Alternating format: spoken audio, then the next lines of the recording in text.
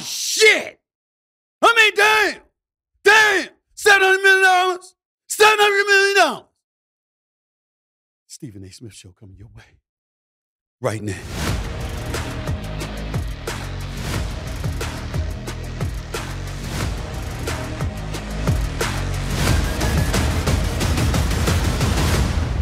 What's up, everybody? Welcome to the latest edition of the Stephen A. Smith Show, coming at you as I love to do at the very least 3 times a week over the digital airwaves of YouTube. This is a special edition of the Stephen A. Smith Show. I'm coming at you live from Las Vegas, Nevada, courtesy of the in-season NBA tournament championship game scheduled to take place tonight between the Los Angeles Lakers and the Indiana Pacers. I'll get into that a little bit later. I'm just getting a little stalled.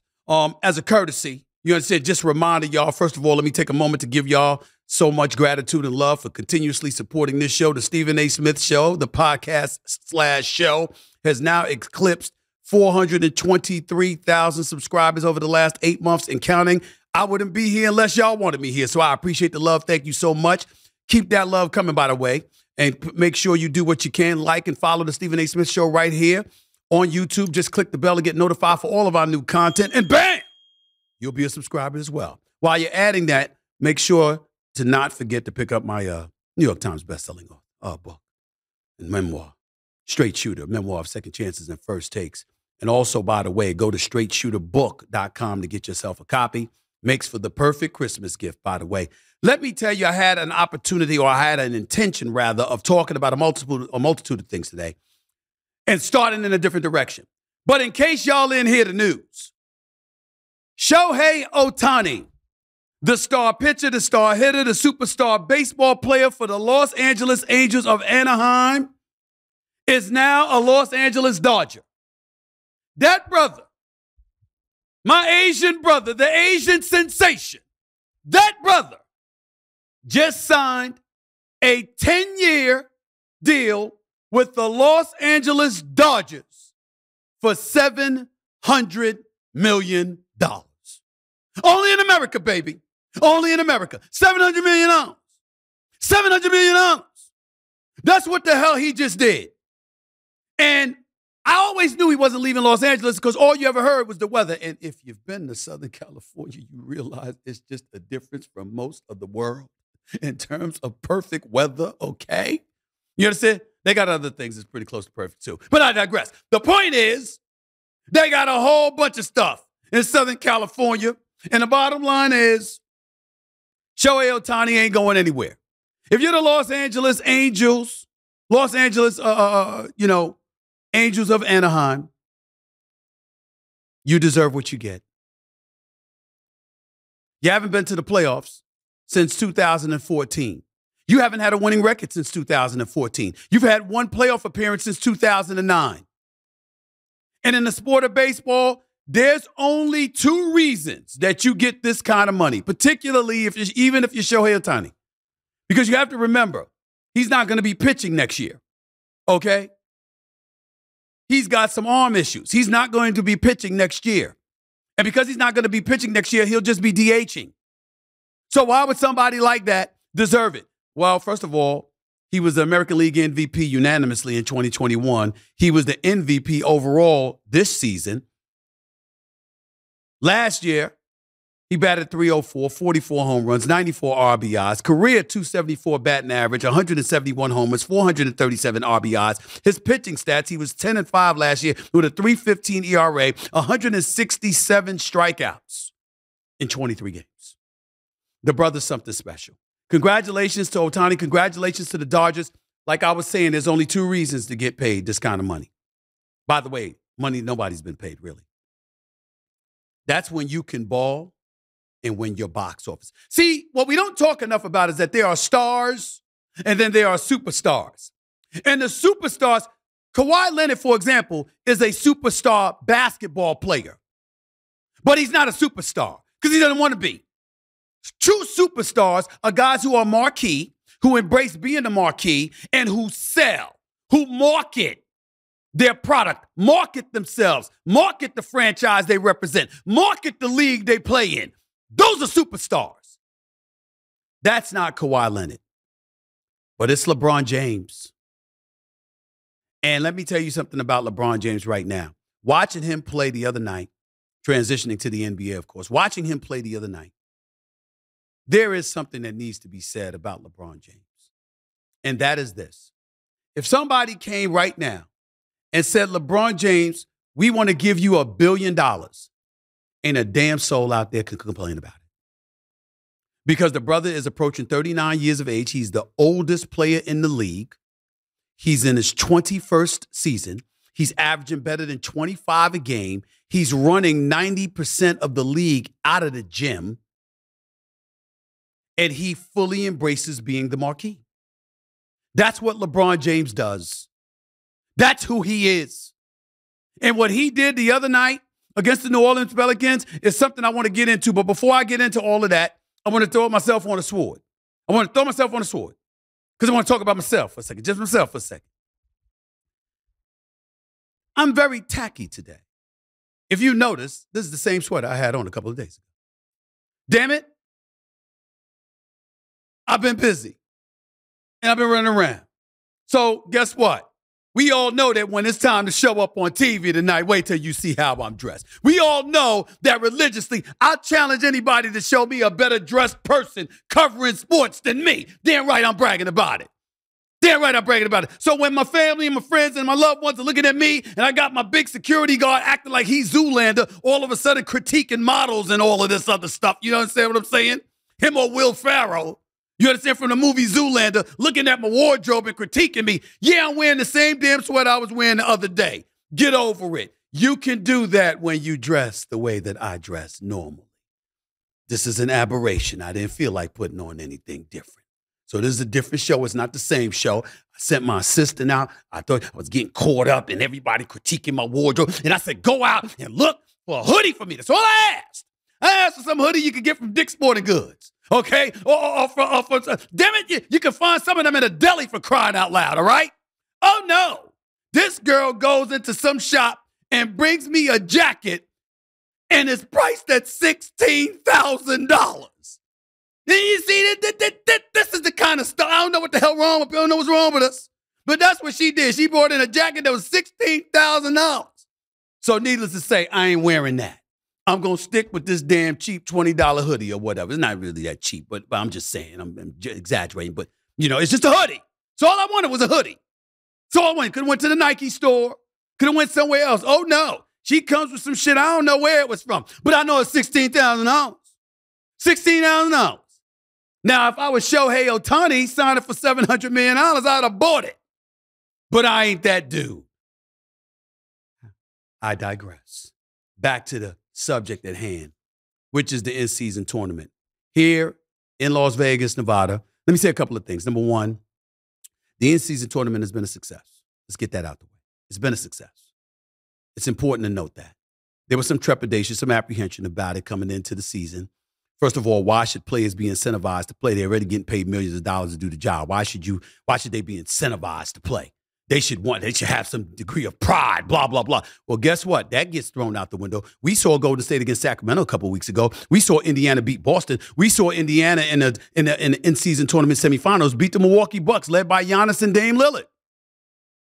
We see this kid, Tyrese Halliburton, showing up and showing out and showing you he has every intentions of being a superstar. By the way, he signed a max deal in the offseason. That's going to pay him about $260 million. And that contract doesn't kick in until next season. And the brother playing like he's starving now. He's putting the basketball world on notice. I'm not playing. I'm that dude. He's 6'5". He's a point guard. He's averaging over 26. He's leading the league in assists.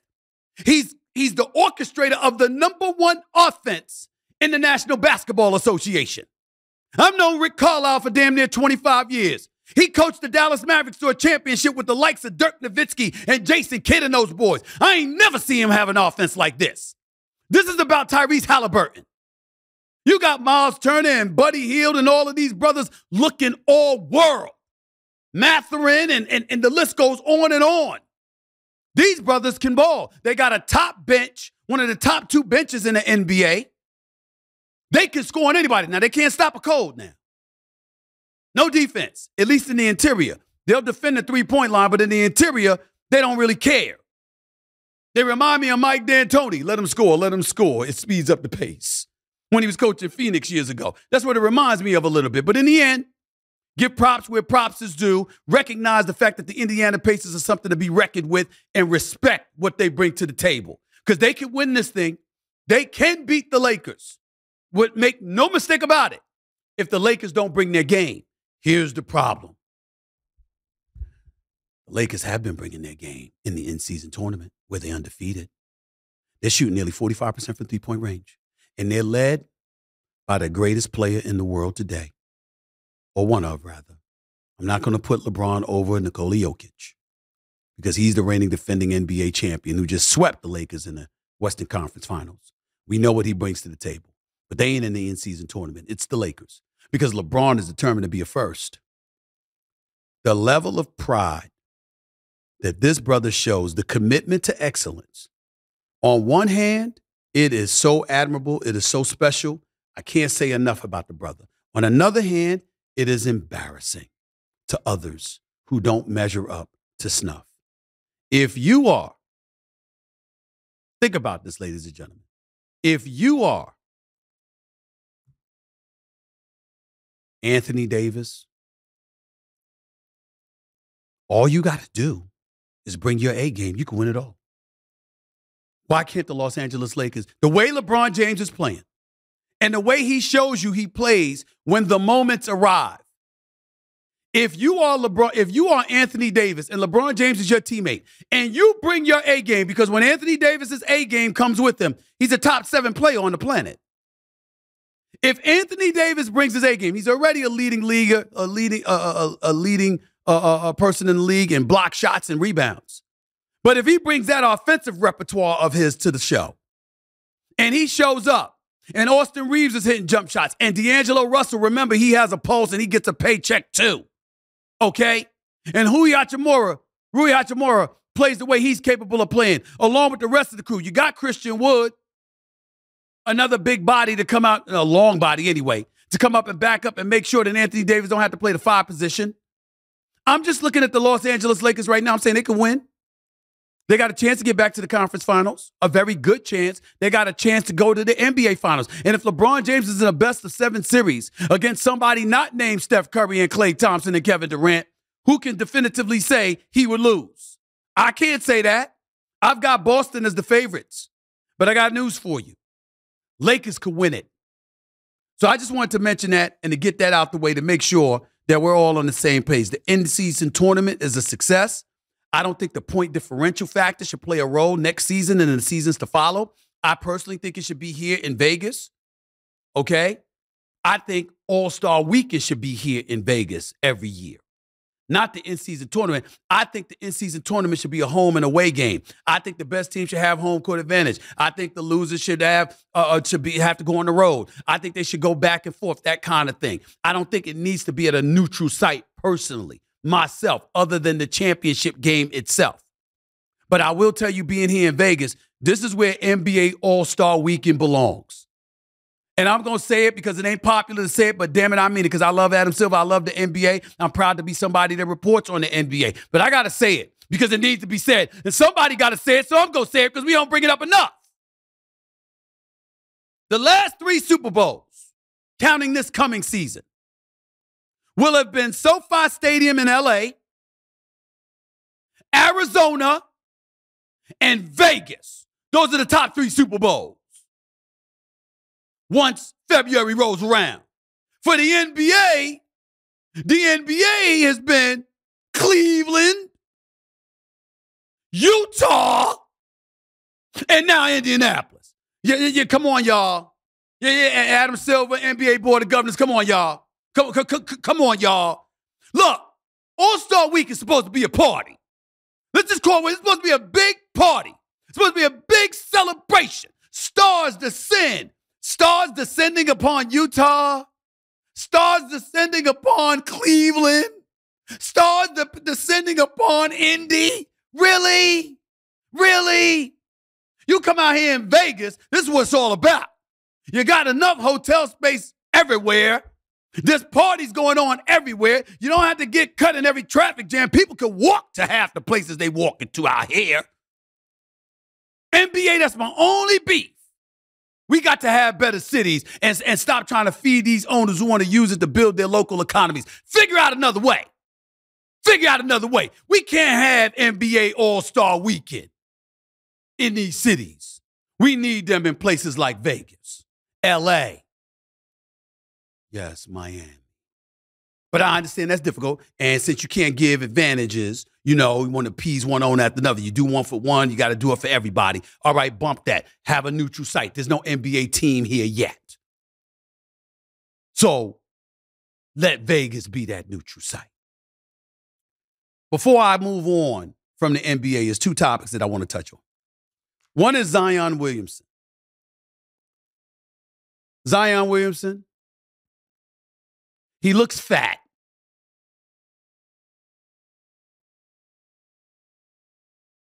He looks fat. My brother, you've been in the news for some other stuff. Your proclivities and who you want to mess with and all that other stuff is your damn business. We ain't got to get into all of that, but this is necessary. Zion Williamson went to the free throw line the other day en route while LeBron James had dropped 30 in 3 quarters and had completely dominated and looked in peak physical condition and looked like an absolute stud and superstar and marquee. Zion Williamson, who's more than 15 years younger, but 40 pounds heavier, went to the free throw line. Ladies and gentlemen, I saw a belly. A belly. Like when he took a deep breath, his belly bounced. That kind of belly. I mean, damn. Damn. What's up, Zion? It better not you got your ass kicked, losing by 44 points in a playing semifinals. Did nothing to lead and galvanize your team. Did nothing to show the man-child that you are and to take over. But you look like you showed up to the game having just ate a buffet. Not something from the buffet. I said the buffet. Like you ate the damn table. It didn't surprise. I wasn't going to touch on this because I was embarrassed for him. But then Sports Illustrated wrote about it, and the New Orleans Times-Picayune local newspaper wrote about it, so it's public information. He's fat in basketball parlance. Not fat, because some of you out there, y'all give authentic meaning to fat. You know who you are. He's not that kind of fat. But for a professional basketball player who's 6'6", who the franchise is relying upon, there's a reason that when LeBron James was running and leading fast breaks, Zion was just standing back there. He didn't even try to run back on defense. There's a reason for it, because he was huffing and puffing. That's why. That's why. I mean, come on, bro. He looked like he ate the buffet. I saw him literally inhale, take a deep breath at the free throw line, and I saw a belly. Like Austin Powers, fat bastard, like, get in my belly. That's what I saw from a distance. From a distance. Come on, man. Come on, man. I wish that I had a scintilla, a speck of your talent. Okay? You're a bad brother. You could play, man. You could be a dominant force in this game. You don't have the conditioning. Listen, ladies and gentlemen, I know they got a weight clause in this contract. They got to. He got to be violating that. So he's addicted to food. It's got to be. I'm speculating, but it's got to be. It's got to be that. When you walk around like that, we 20-plus games into the season, and the brother got a belly. That means off-season, training camp, preseason, and a quarter into the regular season. You still got a belly. Gary Brecker, 10X Health, my man, you need to get in touch with this brother. You need to get in touch with this brother. We got to work on him. Gary Brecker helped me. Got mad love for him.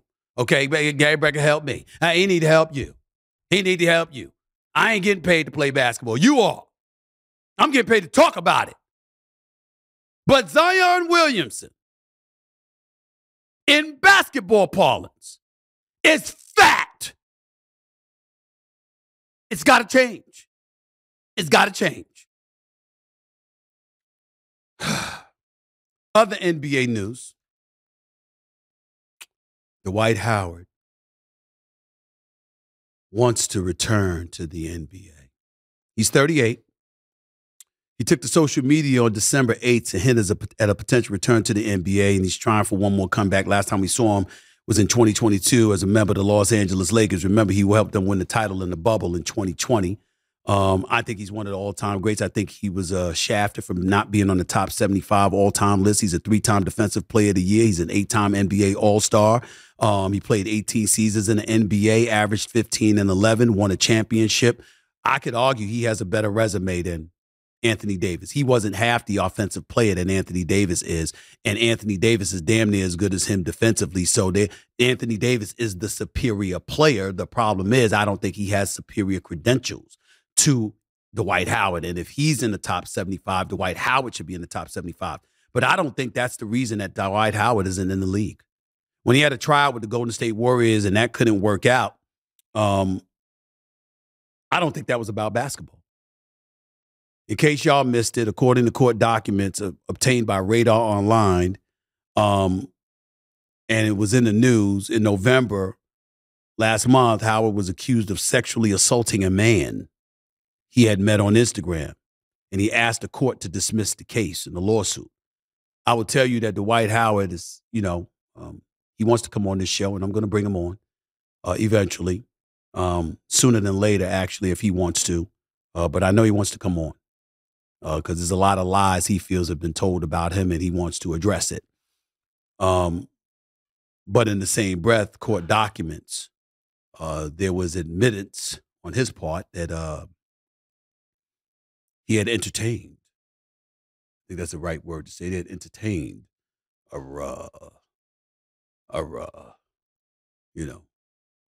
sexual relations. That appears to be the case. And when asked about it publicly, he said, "Why is everybody in my business? It's none of anybody's business." I want to state for the record, Dwight Howard is absolutely right. It's none of anybody's business. That is true. And whatever his sexual preference or orientation is his business.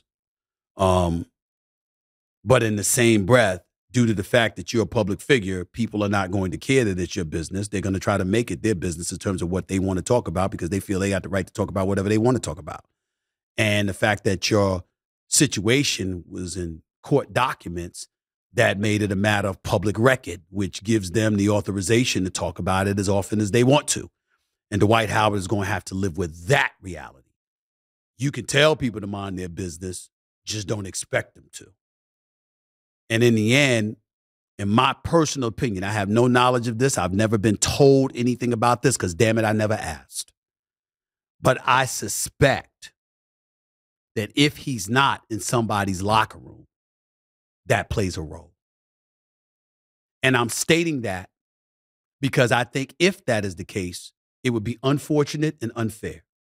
Now, we've had people like Jason Collins and others come out, and I believe John Amici, if I remember correctly, come out years ago and acknowledge things about themselves. And so it wouldn't be the first if that ended up being the case with Dwight Howard. I don't know. But I will say that appears to be the only excuse because I think when I'm looking at 30 NBA teams, you can't tell me. I want to state this for the record, and these two have nothing to do with each other because I can assure you, the Marcus Cousins ain't got that problem. You know what I'm saying? So I can promise you that. But people like Dwight Howard, DeMarcus Cousins, those two names come to my mind. There is no excuse for those two people to be out of the NBA. As talent, as big men talent in the NBA. You can't tell me that 30 teams don't need one of those two guys. That is a lie. Boogie Cousins was averaging 28 a night before he tore his Achilles. Boogie Cousins can't run up and down the court the way that he used to for 30 minutes, 35 minutes a night. But I could put Boogie Cousins in for 20 minutes and he could give me a double-double per night. He could shoot. He got a post game. He's got a mid-range games. He's a big body. He can punish you. There is no excuse for Boogie Cousins not to be on an NBA roster. But in case you haven't seen the Adonis that is Dwight Howard with the paucity or the lack thereof when it comes to shot blocking ability in the NBA, Dwight Howard is somebody, don't tell me he don't belong in the NBA. That is bullshit. Him and DeMarcus Cousins both need to be on an NBA roster.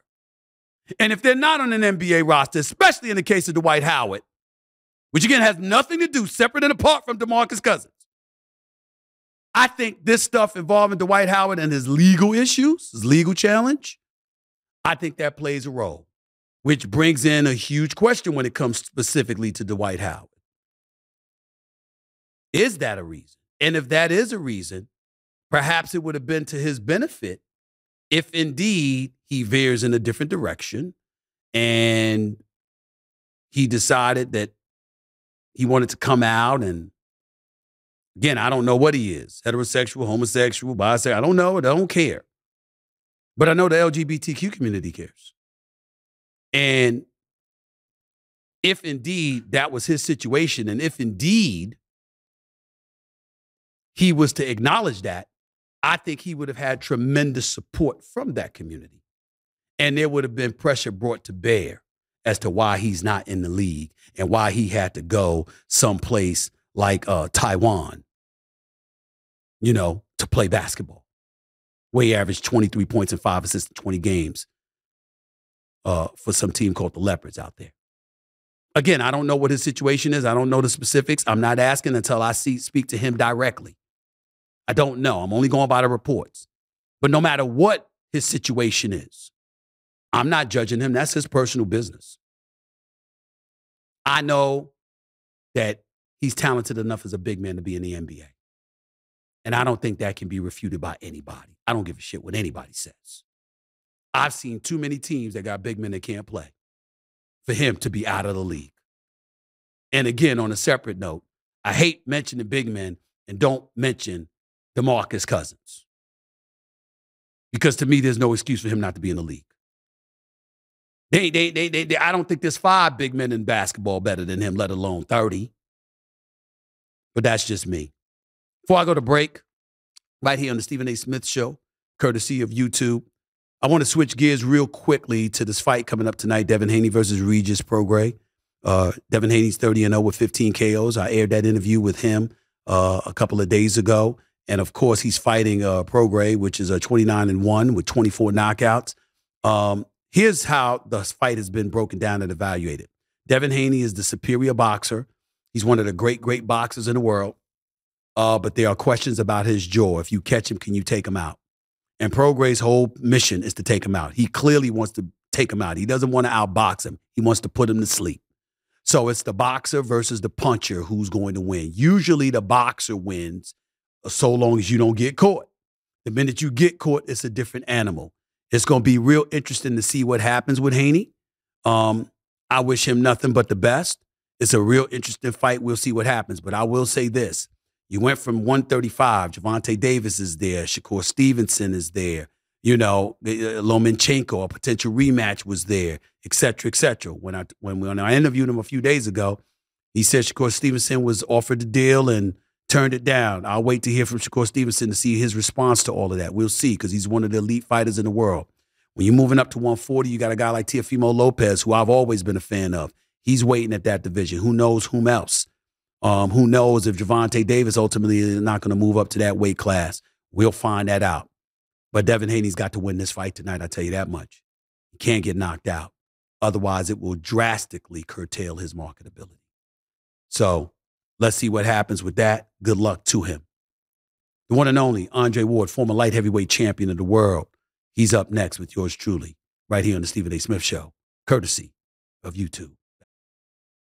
Welcome back to the Stephen A. Smith Show. My guest today is a Hall of Fame boxer who won an Olympic gold medal and held multiple world championships in 2 weight classes before retiring with an undefeated record of 32-0 with 16 KOs, by the way. He's now an author, and his new memoir, Killing the Image, A Champion's Journey of Faith, Fighting, and Forgiveness, is in stores right now. Please welcome my brother, my friend, the one and only, son of God himself, Mr. Andre Ward. What's up, big time? How are you, man? How's everything? Stephen A., I'm happy to be on with you, man. And I'm looking at your beautiful studio, man. That looks like a beautiful, beautiful place to do some business. And I'm happy to be talking about the book. Man, please, anything for you, man. Thank you. And you know you're always welcome in here. You know that. We go back too long of a ways. Talk to me about this book, Killing the Image. Why that title? Why this book? Well, Killing the Image is, it's who I am is real, but it's not who I've always been. And pulling back the layers, you just wrote your book and you came out with it and you talked in detail about the process. And it was just time, and I was talking to my pastor and he put it to me the best way I can. I said, man, I'm trying to talk to these young guys, man, and they don't understand what I've been through. He said, well, Dre, you got to tell them. And by doing that, you got to kill this image that you've never been through nothing and that you haven't struggled. And that's essentially what this is about. It's pulling back the layers and giving people an in-depth look of how I got to where I got to and how I've been sustained at that high level for as long as I have. When you wrote this book, did you find yourself a bit reticent or, dare I say, regretful over the fact that you never talked nor told as much while you were fighting? No, I mean, it's a couple ways to look at that. Me personally, I'm an 80s baby, and I didn't have my mother's blessing to talk about that. You spoke about that. That's right. I'm not right until my mother passes.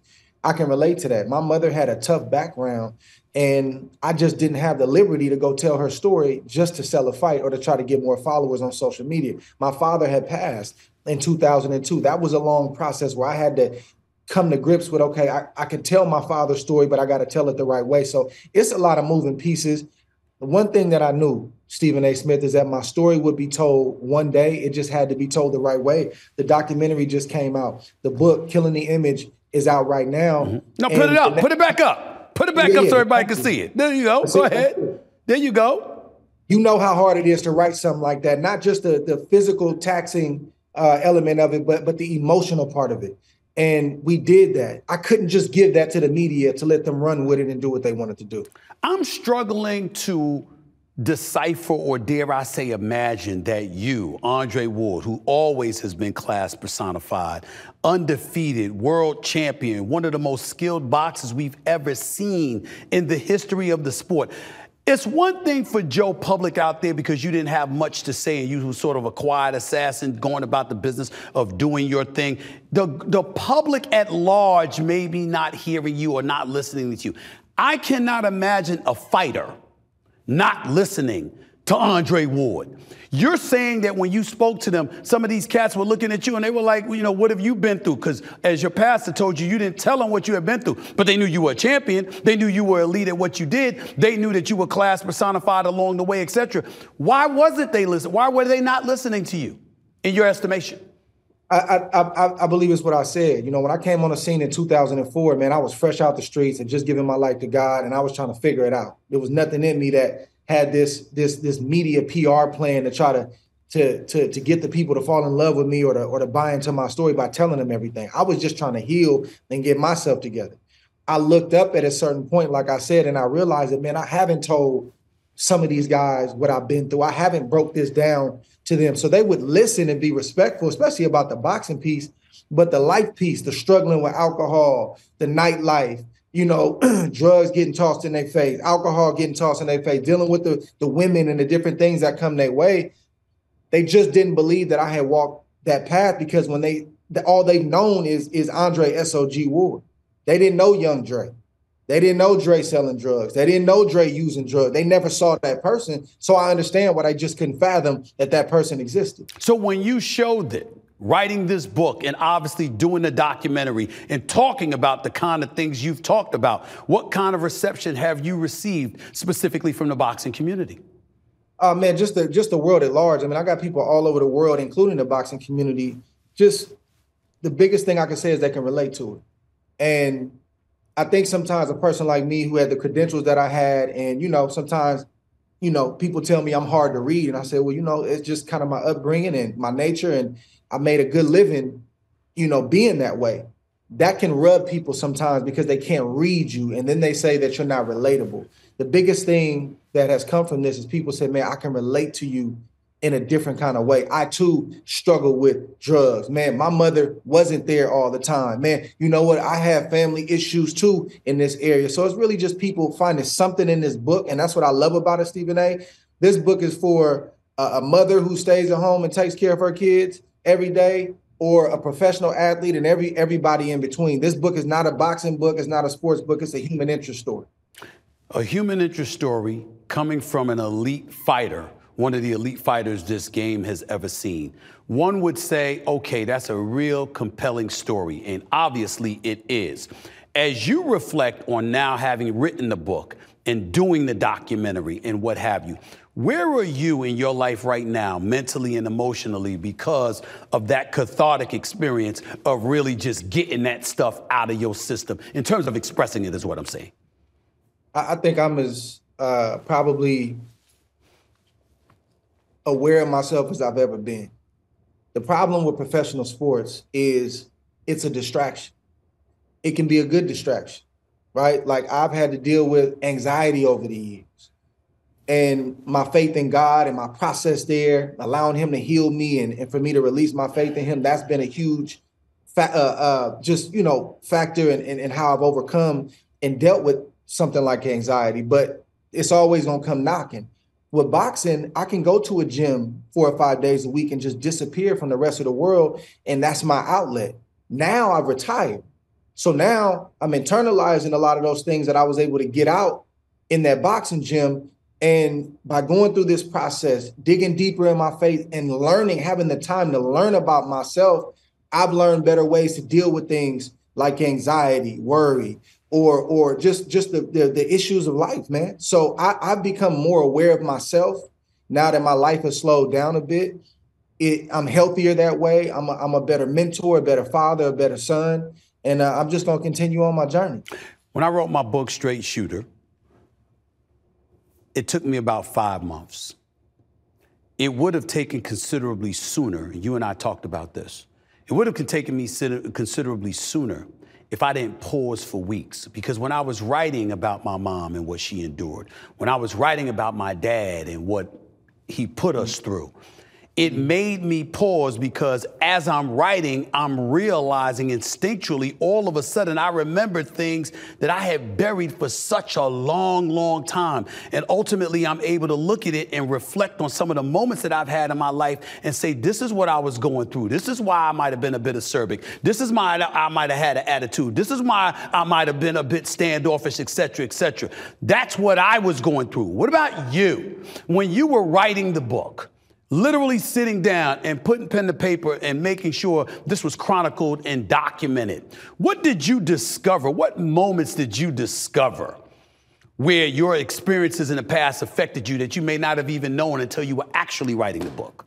And I realized how much I had been through and had overcome. I feel like I've lived 2 or 3 lives already, and I'm 39 years old. I didn't ask to be born into the family that I was born into. I love my family. You know, we got great things about our family, things that I'm proud of, and we got things that I'm not so proud of. Right. But seeing how my parents were thrust into the crack epidemic, my father addicted to heroin early on, didn't know what he was getting himself into. My mother started freebasing, and then she got full-blown addicted to crack cocaine, and even was using for a short period of time when she had me in her. I realized, Stephen A., that boxing has been, fighting has been a metaphor in my life. And not just me. Everybody is fighting something. Everybody is going to have to fight and overcome something in life. And sometimes we think fighting is just, a barbaric thing. It's just for combat sports people or people who got that kind of mentality. I don't care who you are. At some point in time, you have to stand your ground and face something. You have to fight through it. You're going to have to push through it. And you have to try to get to the other side.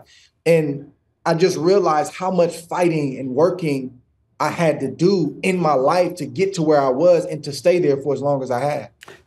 Do you find yourself looking at society today in light of what you just explained about having to have the intestinal fortitude, it ain't about getting knocked down, it's about getting the hell back up and continuing to march on and fight on. You know what? Because you could be alive, but that don't mean you're living. You ever find yourself right now thinking about what you just said, that our society has become a bit too soft, that we're not willing to fight the way we once knew we had to in order to survive, let alone prosper? Do you find yourself looking at today's climate and feeling that way? In some respects, I think in some respects we're unwilling to fight, and then in other respects, we're fighting for the wrong things and for the wrong purpose and the wrong causes.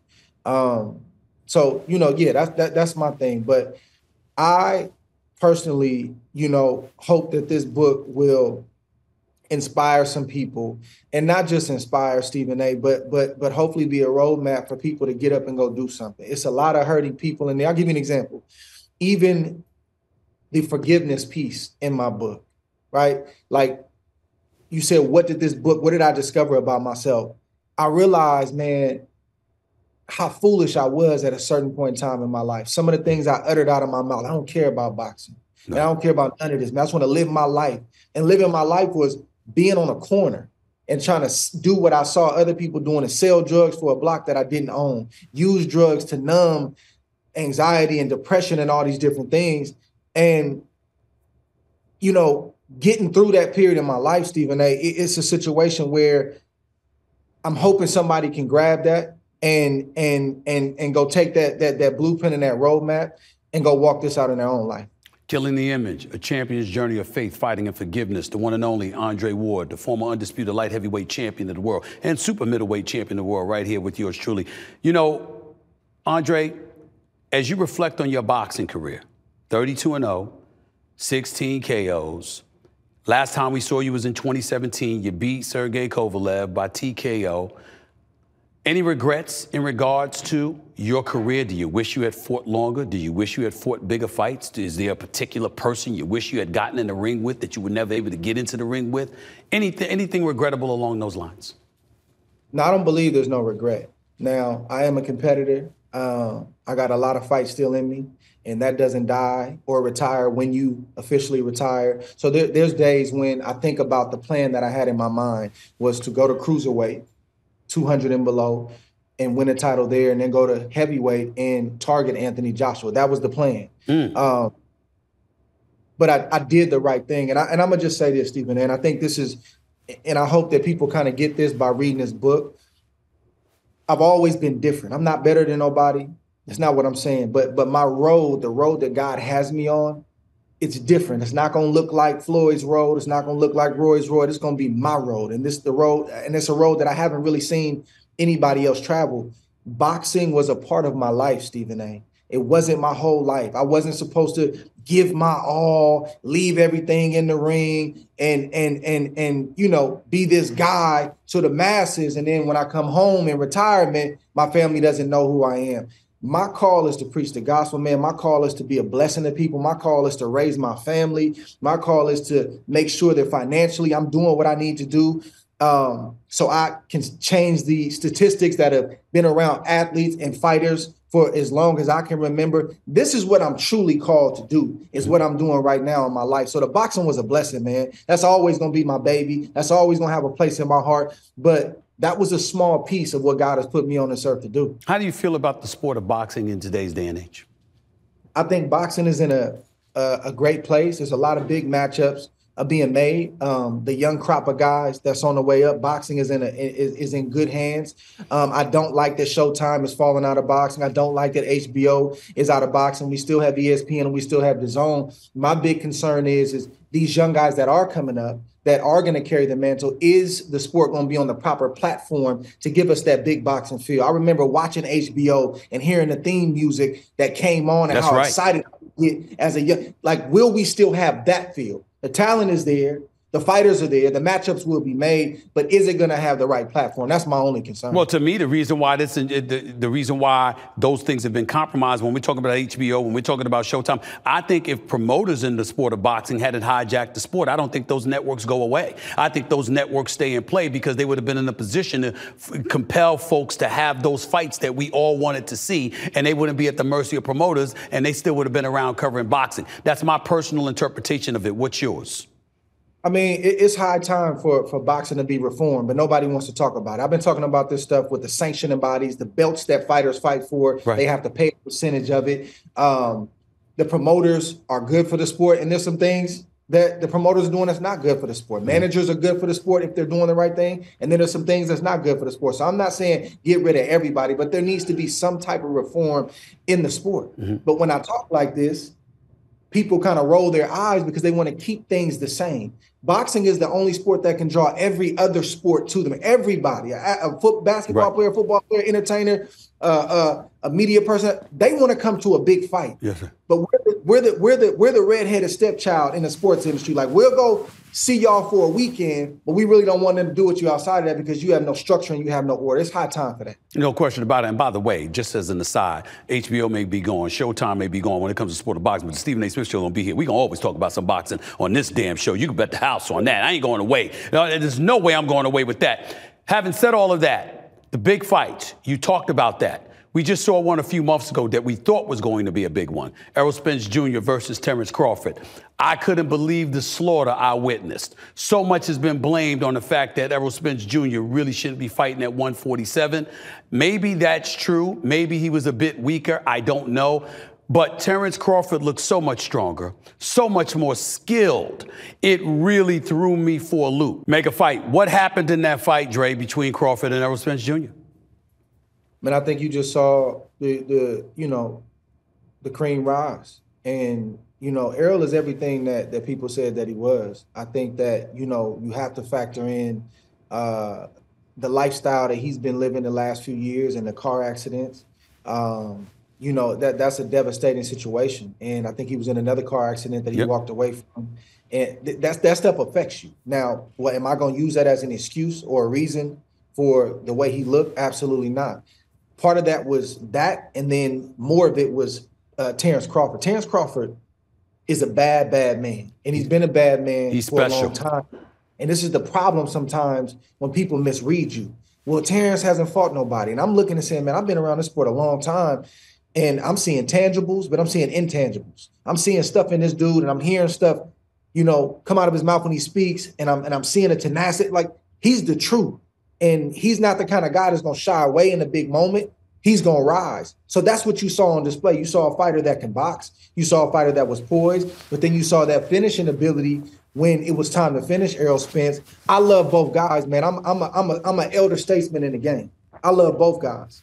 But somebody got to win and somebody got to lose. And when it's some wood chopping like that, we're going to chop the wood and see where the chips fall, and they failed Terrence Crawford. And I'm telling you this right now, Dre, I'm saying, me, listen, I don't know boxing like you. You know what I'm saying? I always joke to it with everybody. One of the stupidest moments in my career was when I'm sitting there debating with you, the Charlo, and the Charlo twins, and I was like this, wait a minute. Champion, me. Let me shut up and let me just listen right now when we talk about Canelo and Triple G. But I say all of that to say I don't think Errol Spence should get back in the ring with Terrence Crawford. That's just kryptonite for him. I think that's something he needs to stay away from. You feel that way? Yeah, I wouldn't like to see it. I don't, from a competitive standpoint, I know Errol's going to want to get that back, but he don't need to go back and do that again. Right. Canelo just fought Charlo, the smaller Charlo, Jamel Charlo. I was upset about that. Obviously, the bigger Charlo wasn't ready to go, personal reasons and stuff like that. He's a natural super middleweight. He wasn't ready to roll at 168. But for me, for Charlo to move up 2 weight classes against a monster like Canelo, I mean, to me, he was lucky to survive, and people were getting on him because he was on his bicycle. I'm like, damn, he hit the brother, and the minute he saw he couldn't hurt him. You understand what I'm saying? And knowing what Canelo could do to you, I thought it was a wise decision on his part to get on his bicycle or whatever, and now stay the hell away from that weight class for the rest of your career. Do you find yourself agreeing with that assessment?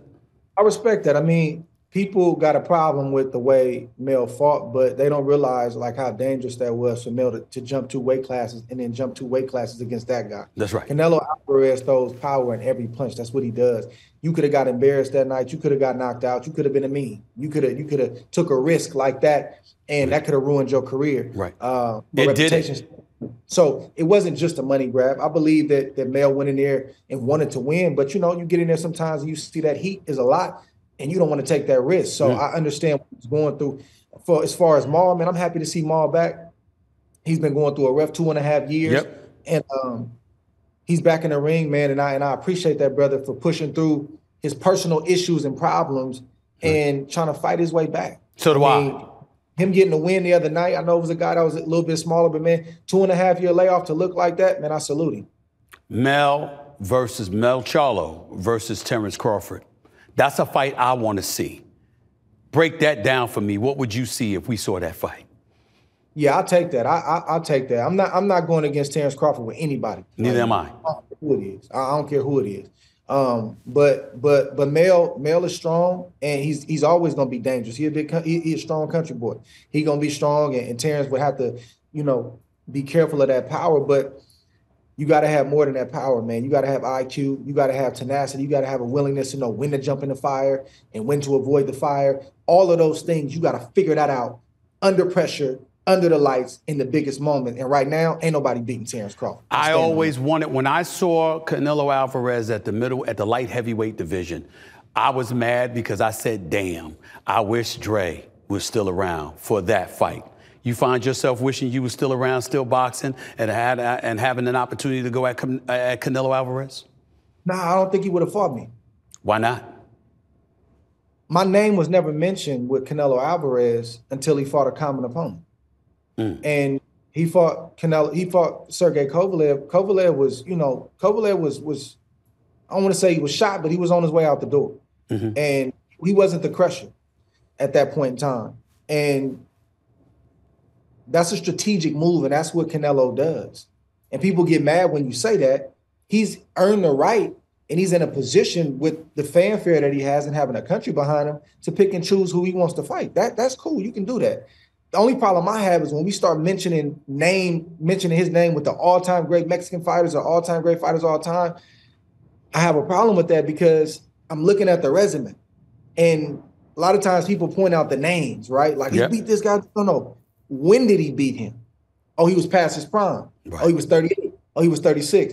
People don't know to look for those kind of things, so they see a name and they just say it's a name. But I respect Canelo for what he's done, and I respect him for what he's doing. But I don't believe if I was still active at that time he fought Kovalev that he would have fought me because my name had never been mentioned in the same breath with Canelo Alvarez. And if I was active, I think it would have remained that way.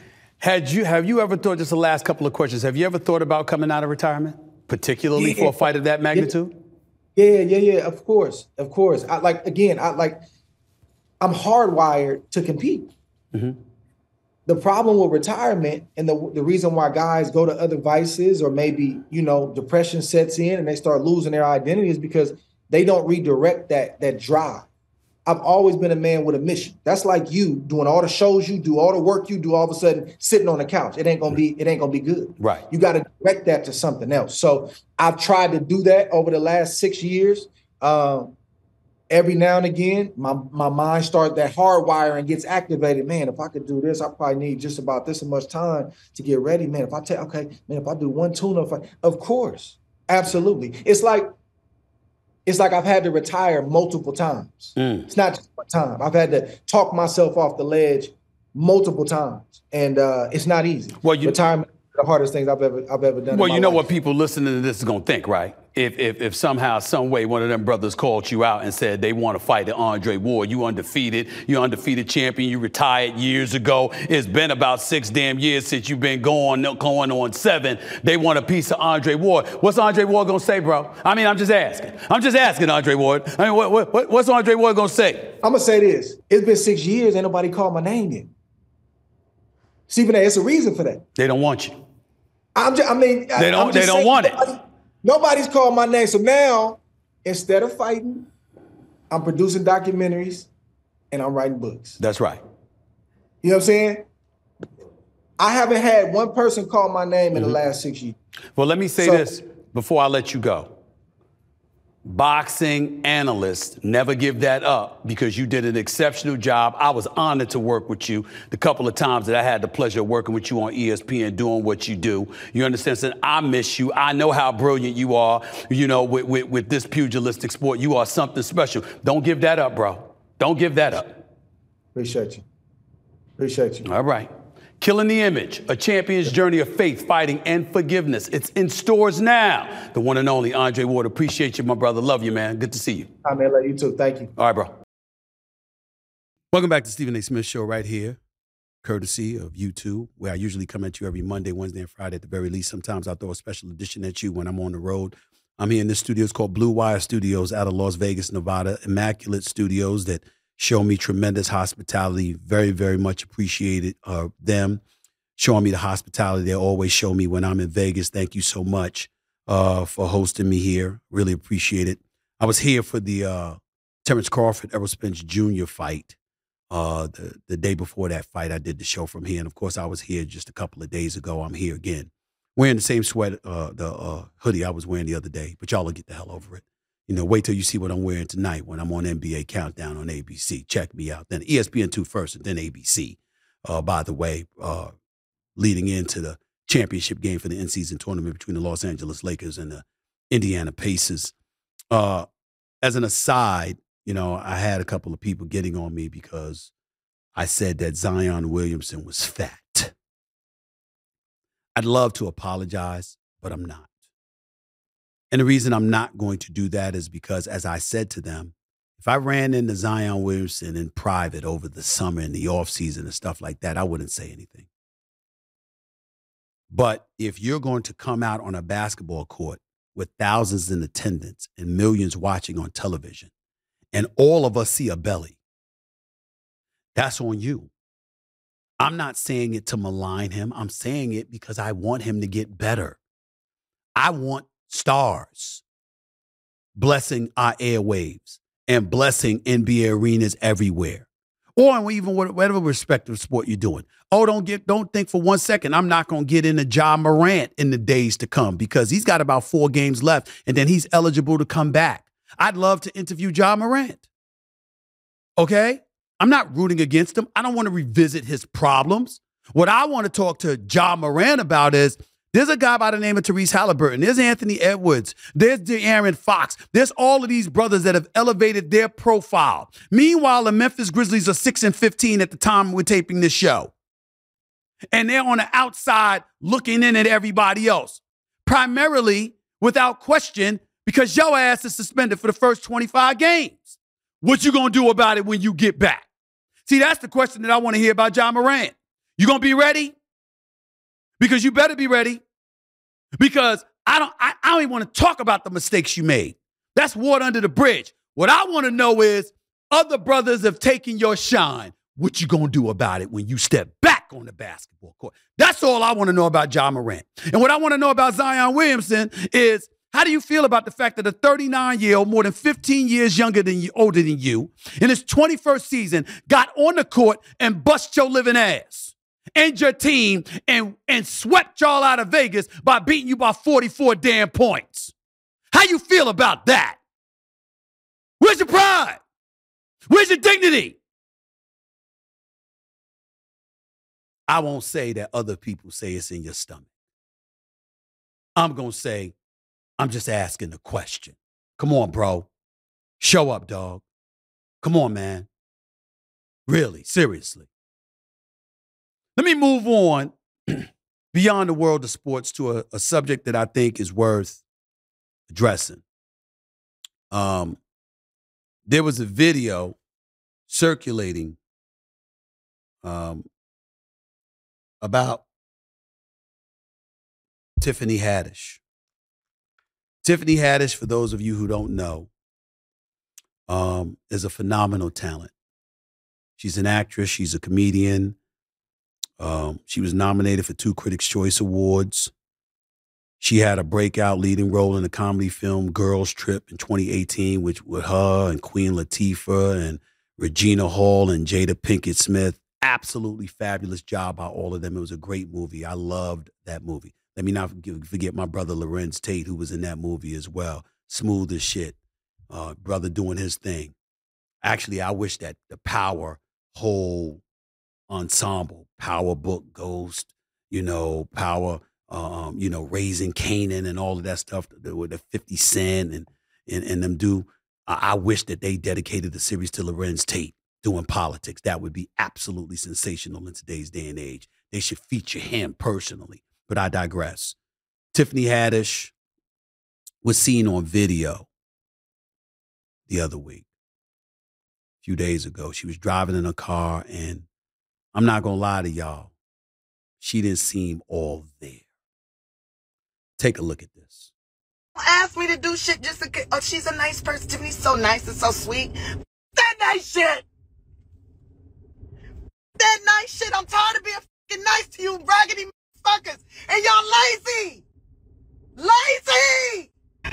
I'm just tired of people playing with me. Now look,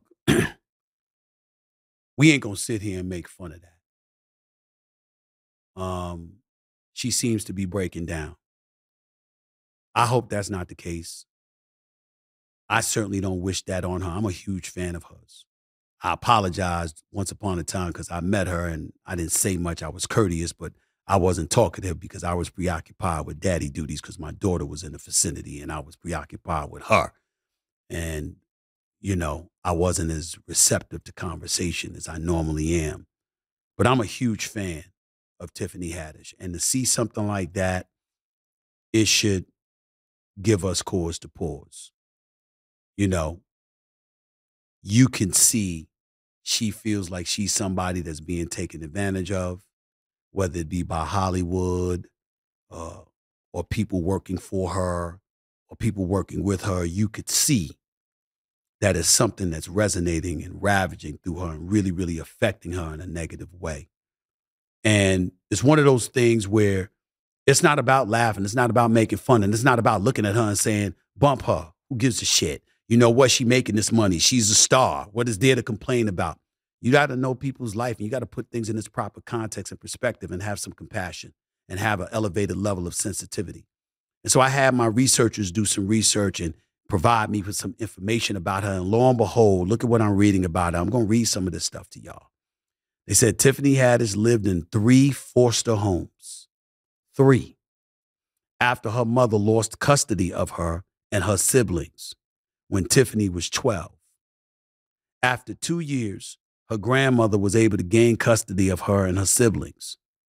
She lived out of a car in Cali before jump-starting her career in as recently as 2005. Okay? Obviously, since that time, she's enjoyed tremendous success, named one of the 100 most influential people in the world by Times Magazine in 2018. And Hollywood Reporter listed her among the 100 most powerful people in entertainment in 2018, 2019. I never, ever, ever get caught up in that. That list doesn't mean shit to me. Because when they use the word power, let's be real about it here. She don't have that power. She has influence. She can say things and you'll listen. She can provide perspectives that'll make you go, She can do that. But real power belongs to real decision makers. And if you ain't the decision maker, you don't have the power. And people who are inclined to give you that power are people who want to evade or avoid and be oblivious to those who truly, truly are in decision-making positions. I don't get caught up in all of that.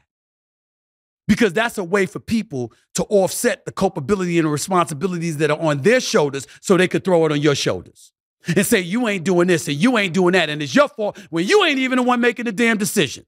That's what kind of stuff she's going through. And the other thing that she's going through, without even knowing her business, one could easily surmise this just based by looking at her. She talked about working and people want you to work for free and wanting to take from you and all of this other stuff. It's frustrating because when you have a giving heart and a giving soul and you extend yourself to other people and it's not appreciated, it's instead a license for people to continuously come at you, asking you to settle for less when you give so much more of yourself. It can ultimately break you psychologically. Because you can get to a point where you say, damn, when is enough's enough? Especially when mama's not around. Especially when you've been raised in foster homes. Especially when you don't have the love and the support that you need and that you want so desperately, because that's what it comes down to. See, we don't say that, but you can see it. Now, did Tiffany Haddish make some mistakes? Yeah. She comes across as a bit out there from time to time. Flaunts a little bit too much, always on per se, because the camera's rolling. And so as a result, I got to be Tiffany. I can't just mellow out. I can't just step back. I just can't say, all right, that was for the camera, but now that the camera's off, this is my life and this is how I want to live. Step back, fall back, leave me alone. So when she was dating Common, everybody knew. You know what I hate about that? We also knew about it when they broke up. See what happens when people get all in your business? When you allow it? I'm going to tell y'all something right now. You know one of the proudest things that I love about myself? You know one of the proudest things I love about myself, seriously? Of all the things that I can look at and I can have to be proud of, because I've overcome a lot of things in my life and I've got some resolve and some intestinal fortitude, and no matter how much stress rakes my nerves from time to time, I adapt, I overcome. One of the greatest things that I think exists in me is my ability to tell somebody to kiss my ass. It's a beautiful feeling. I really think you all should try it. Not care. Not care. Oh my God, the paparazzis is out there. They're taking pictures of me. I don't have any makeup on. So what? You still look better than them. So what? You can sit up there and take a picture of what car I drive. Just don't take my license plate. Because then I'm going to be ready to go at your ass because I don't like that. That's my privacy. But the car I'm driving, look, I ain't driving it in the garage. I'm driving it in public. I expect it to be seen. It's cool. But we care about everything. And Hollywood is most guilty of that. But it ain't just because of themselves as human beings. It's because the studios want you to be that way. Watch what you say. Watch who you say it to. Watch how you carry yourself, because it could affect viewers. It could affect customers. It could affect everything that we're trying to do. At some point in time, it's really got to be about telling people in your own special way to kiss your ass. It's very cathartic. I'm trying to tell y'all, it's a beautiful thing. Do you know that I was on a record years ago? And when Bill Clinton in the 90s got into his problems with Monica Lewinsky, I blame, now people like Chris Rock, the comedian Chris Rock, my brother, he blamed Hillary because he said Hillary didn't do her job. Go look at him in stand-up and you know what he's talking about. Okay? That's not where I went. Where I went was to Bill Clinton. Because where they got him, the libertarians of the world and the conservatives who were out to get him, where they went was, he lied under oath. He took an oath. He raised his hand and said, so help me God, I'm going to tell you the truth. And then he lied. And he lied. And then the libertarians, I had one woman said, oh my God, I'm just so, literally cried in front of my face. She used to work for the Philadelphia Inquirer with me. She cried in the newsroom in front of my face. Not because he got a blowjob. She cried in front of my face because he did it in the Oval Office. Oh my God. It was the Oval Office. How dare him do something in the Oval Office? The Oval Office is sacrosanct. I mean, the Oval Office is a special thing. That's the Oval Office. My man Rich Paul is out there. I see him. Carmen, go let him in. Let Rich Paul in. You know how he is. Let the man in here, please. Okay? Rich Paul, noted super agent, representing LeBron James, Draymond, and all of that other stuff. You know how he is. Got a new book out, by the way. Y'all should go get it. The point is, I digress. Getting back to the issue at hand. She wasn't complaining about what he did. She was complaining about the fact It was in the Oval Office. Oh, like, my God, that's reserved for the bedroom. We've never done something like that anywhere else. Oh, never anywhere else. It can't possibly be anywhere else, especially the Oval Office. I mean, my God, John F. Kennedy was here. Lyndon B. Johnson was here. Ronald Reagan and George H.W. Bush and Bill. I mean, oh, my God. This is what the woman said and was crying in the newsroom of the Philadelphia Inquirer because he had the audacity. I said, let me get this straight. You don't have a problem with the fellatio that was taking place. It's that it was in the Oval Office. She said, yes, Stephen, yes, and was wiping tears. That's the world we're living in. People done lost their damn minds. It has to stop. We got to get ourselves refocused. Tiffany Haddish, all the best to you. Get yourself together. Welcome to the real world, which you know better than most. You are reminded that no matter how gifted you are, no matter how special you are, the world truly outside of your true loved ones are about assets and liabilities. Can you be an asset to somebody else? If the answer is yes, they want to use you. If the answer is no, they consider you a liability and they have no use for you. They don't give a shit about you. Here's your solution. Don't give a shit about them. Care about those who care about you. If you want to prioritize anything, Tiffany, prioritize establishing. Prioritize establishing that they care. What's up, Rich? You good? You just saying hello? Rich boy just said, come here so they know I'm not lying when I say it's you. You don't have to come on camera. I just want them to see you so they know. Come on over here. I just want this is Rich Paul. He was right here. I want them to know I'm not making it up when I was saying hello to you. That's all. Nice. Yes, stop it. Stop it. Stop it. It ain't nothing compared to you. You got my Adele tickets, bro? I told you, that's easy. All right. Do you have the tickets? Say yes. No. Come back on camera. Do you have the tickets? Do you have the tickets? The tickets are yours. The tickets are, no. Bend down so the camera sees you. Bend down so the camera can see you. That's right. Do I have the Adele tickets for Mad Dog Russo? You have the tickets. They're done. Thank you so much. All good. I appreciate it. Thank you so much. Could you do me a favor? I know that's a nice bag that you're wearing right there, but it still looks like a Target bag. Could you? I know that, but it still looked like a Target bag. Could you go back to your room? Okay, a holiday spirit. So you was Christmas shopping? Wow. I can't give it away. Well, they don't know who you shopping for. They don't know what's in the bag. See, you just told me that. I didn't ask. You just told that you weren't shopping for your daughter. Now, she probably guessed what you got her. That's right. All right. And you're not being cheap with her. That's very, I'm proud of you, bro. I like the sweatsuit, too. I like that. I got to give me one of those. Yeah, right. Is it yours? Yeah, I'm not wearing something with your picture on it. No, I gave you the green one. I wore that, but I'm not wearing one with your picture on it. I'm good to go. It's Rich Paul, y'all. Right here with Stephen A. on the Stephen A. Smith Show. ESPN YouTube. Before I get on out of here, let me go through some of these text messages. Tiffany Haddish, do your thing, girl. Don't worry about these people. Just welcome, listen. Don't even let them sweat. Don't let them break you. You too great, you too gifted, and you got too much of a lengthy future ahead of you to let anybody break you. But find that mentor and find that cheerleader. It could be one person. It could be a multitude of people.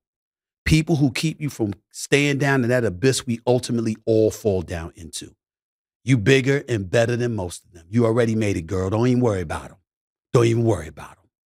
Let me get on, before I get on out of here, again, the number to call in, even though I'm not taking phone calls right now, that's 888-SAS-5303. When I get back to my studios this week, y'all can call in because I take live callers when I'm in there, all right? But let me answer some of these questions that some of these people want me to ask before I get on out of here. At WJ Bank Z89 writes, what's the best NBA finals you've ever seen? For me personally, it was when Magic Johnson lost to the Boston Celtics. Magic Johnson and the Lakers lost to the Boston Celtics. I believe it was in '84 when Magic Johnson made back-to-back turnovers against Dennis Johnson and those boys, and he ultimately lost in the NBA Finals. It was a 7-game series. It was an absolutely phenomenal series. But Bird and McHale and Dennis Johnson and the crew were able to come out victorious, courtesy of a couple of turnovers from Magic Johnson, who was miserable because of that and was hell-bent on making sure that never happened to him again, because it was interesting and it made the next 5 years that much more scintillating to watch. At Oberce, Oberc 2020 on 22 writes, NBA MVP track has Joel Embiid #1 right now. Do you agree with that sentiment? Is Embiid the MVP so far? I'm going to say yes. He looks absolutely sensational. He's averaging over 33 a game. He's the reigning league MVP. He looks absolutely positively unstoppable, even though Jokic is that dude. In 7 matchups, he's 5-2 against Jokic. He's averaging more points and rebounds, even though Jokic is averaging more assists and shooting better from the field than Embiid. But the bottom line is Embiid looks like a flat-out, straight-up superstar. I have to say that. But there are other candidates as well. Keep your eyes on Anthony Edwards. Keep your eyes on Halliburton for Indiana Pacers and the way he's playing as well. Just stay tuned with all of that. At YSL Fend, you know what? I'm not even reading this. It's just too much. It's too damn complicated, bro. Favorite gas station / convenience store snack as a kid versus adult? Well, my favorite when I was a kid was Skittles. Now my favorite is the sweet and sour patches. The watermelon flavor. Watermelon flavor. Now, I know that I've been talking about losing weight, and I have, and being in shape, and getting there, and the whole bit, but I still got a sweet tooth. You know what I'm saying? So that definitely is true. Here's another question. At Brady Atkins _ is Dak the MVP favorite if the Cowboys win on Sunday? Interesting question. He will be one of the favorites, top 2, but do you give him the edge over Brock Purdy, who stomped him when they went against one another 42-10? I don't know if you can give him over Brock Purdy. I don't know if I can give it to anybody over Tyreek Hill of Miami with what he's doing on pace to catch over 2,000 yards receiving. I know Tua's been getting him the ball, but who else is getting the ball to? Jalen Waddle and those brothers, they ain't Tyreek Hill. Tyreek Hill is on another level. And I'm telling you right now, to me, he's a league MVP candidate. But him and Brock Purdy, but Dak Prescott is in the conversation. I'll go far enough to say that, to give you that, okay? But I ain't going any further than that, okay? Who's this guy right here? At Real Blake Bye, Beye. Who's your favorite comedian of all time? My favorite comedian of all time in movies is Eddie Murphy. I mean, props to the great Richard Pryor, the late great Richard Pryor, the late great Robin Harris, all of those guys. Mad love for them the whole bit. I'm a huge Cat Williams fan. Love him. Love what he brings to the table. Kevin Hart's my brother. Love him dearly. All of those guys. But my favorite all-time comedian in film is Eddie Murphy. Beverly Hills Cop, 48 Hours. Talking about the Clumps. Don't get me started with Rasputia. You understand? And I mean, with the movies he's done, I mean, he's phenomenal. Eddie Murphy's phenomenal. That's in film, though. On television, it's Martin Lawrence. It's Martin. I mean, I can't get enough of Martin. I mean, I watched every season, every episode. Martin Lawrence was hysterical, absolutely fantastic. I often imitate his lines. I always give him props and credit for it. So I would tell you it's him. That's where I would be with that, okay? Martin Lawrence in television, Eddie Murphy in film. At Wolves Show, right. Stephen A., how do you approach a woman at a bar, Stephen A.? Well, first of all, I don't approach. I don't have to. Number one.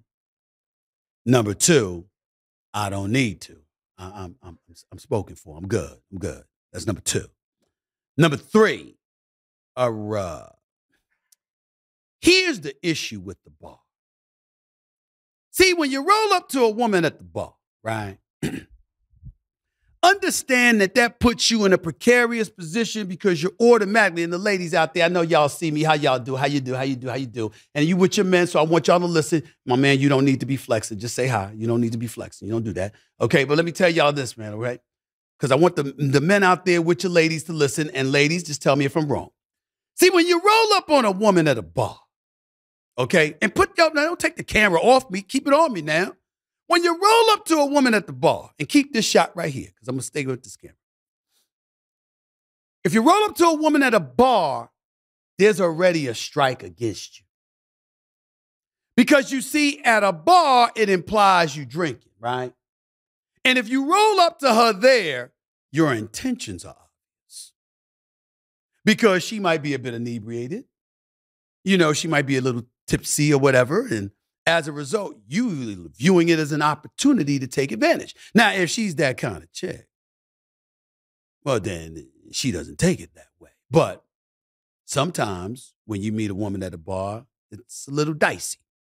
So your approach matters. And if you're saying at a bar, clearly that's where you're going to meet them. You'd be surprised who you can meet at the supermarket. You'd be surprised who you can meet at the malls. That's something that you should take into consideration for future reference rather than a bar. But if you're going to roll up to her at a bar, I think you should watch Hitch and learn from Will Smith. Now, I know that ain't a popular name to bring up with these particular matters in light of how he has been viewed over the last year plus, and I get that because clearly, whether it's the nose wide open syndrome or something else, he's not himself. But that Will Smith that showed up in Hitch, that went up to Paula Patton and gave her the money and asked for drinks, and she was like, hey, I don't work here. What he did? She was insulted. And he was like, I know. I was just trying to get you away from the rest of the fellas. And she saw how smooth that line was. I mean, ladies try to deny it, but they like a brother that's smooth. They like a brother that's got a little game. Am I right, lady? A little game. You know, I see your man looking at you up and down like, damn it, you better say yes. You better say because I'm supposed to have game. That's what he's saying to you, okay? And it's true. Now, some women will give you the impression that they like corny, but those are the women that want it safe. Those are the women like, I got relatives. I won't say their names. But they like men who are not that attractive. They like men, I'm not saying any names. They're relatives of mine, so I'm not telling my business. I'm not telling my family business. You understand? So distant relatives, distant relatives, okay? My point is, they like ugly dudes because he's safe. You ain't got to worry about him stepping out on you. You ain't got to worry about him going nowhere. He's a safe bet. You ain't got to worry about anything because he's lucky to have you, and he knows it because he doesn't have the confidence that he could go out there and get somebody else. But most women like some dudes with some swag that know how to talk to you, that got an approach, knows how to have a conversation, even when they're looking at you and you know they may want you and they may have objectified you. You still want to be able to look at him and say, he knows how to converse and have a conversation. He knows how to make me think he's thinking about something other than, you know, TNA. That's what you got to make sure of. So if you're going to roll up on her at the bar, make sure you're prepared to have a conversation. There's nothing wrong with looking at her and saying, I think you're a very, very beautiful woman. Would you mind if I just sit here and have a conversation with you for a few minutes? There's nothing wrong with that. She may reject you, but if she's remotely interested, she won't. And then it'll be up to you based off of your conversation, whether or not she gives you a few minutes or a few hours or a few months or a few years. Depends on what you bring to the table. Do you have potential? That's what she's looking at you as. If not, but she's still around you, it's because she's objectified you every bit as much as you've objectified her. Now get on out of here, I'm Stephen A. That's it for today's edition of the Stephen A. Smith Show right here, courtesy of YouTube. I got an in-season tournament championship game to cover tonight between the Los Angeles Lakers and the Indiana Pacers. The Pacers can beat the Lakers. And for those of you in Vegas and outside of Vegas who's going to bet on that, because Tyrese Halliburton is that dude, I don't blame you one bit. But I'm not betting against LeBron James. Not the LeBron James that I saw the other night. And by the way, Zion Williamson, when I said you looked fat, you did. But I'm not rooting against you. I want you to lose weight. I want you to get in shape. And I want you to treat us to your greatness the way you are capable of treating us to. But we ain't doing you any favors by sitting idly by and letting you grow into the Pillsbury Doughboy. We ain't doing that. We trying to be there for you, dog. We trying to be there for you. John Moran, hurry up and get your ass back here. The game needs you, my brother. You're too great to be at home. Be ready when you get back to wreak havoc. You're eligible to play again December 19th. We can't wait. LeBron James, thank you for your continued greatness. And thanks again for Rich Paul for stopping by and validating he owes me 2 tickets to the Adele concert for my man Mad Dog Russo. I appreciate that. He's on the record. He's on the record. Until next time, ladies and gentlemen, Stephen A., the same sweater I wore 2 days ago, unapologetically, I might add. I'm out. Peace and love, everybody. Later.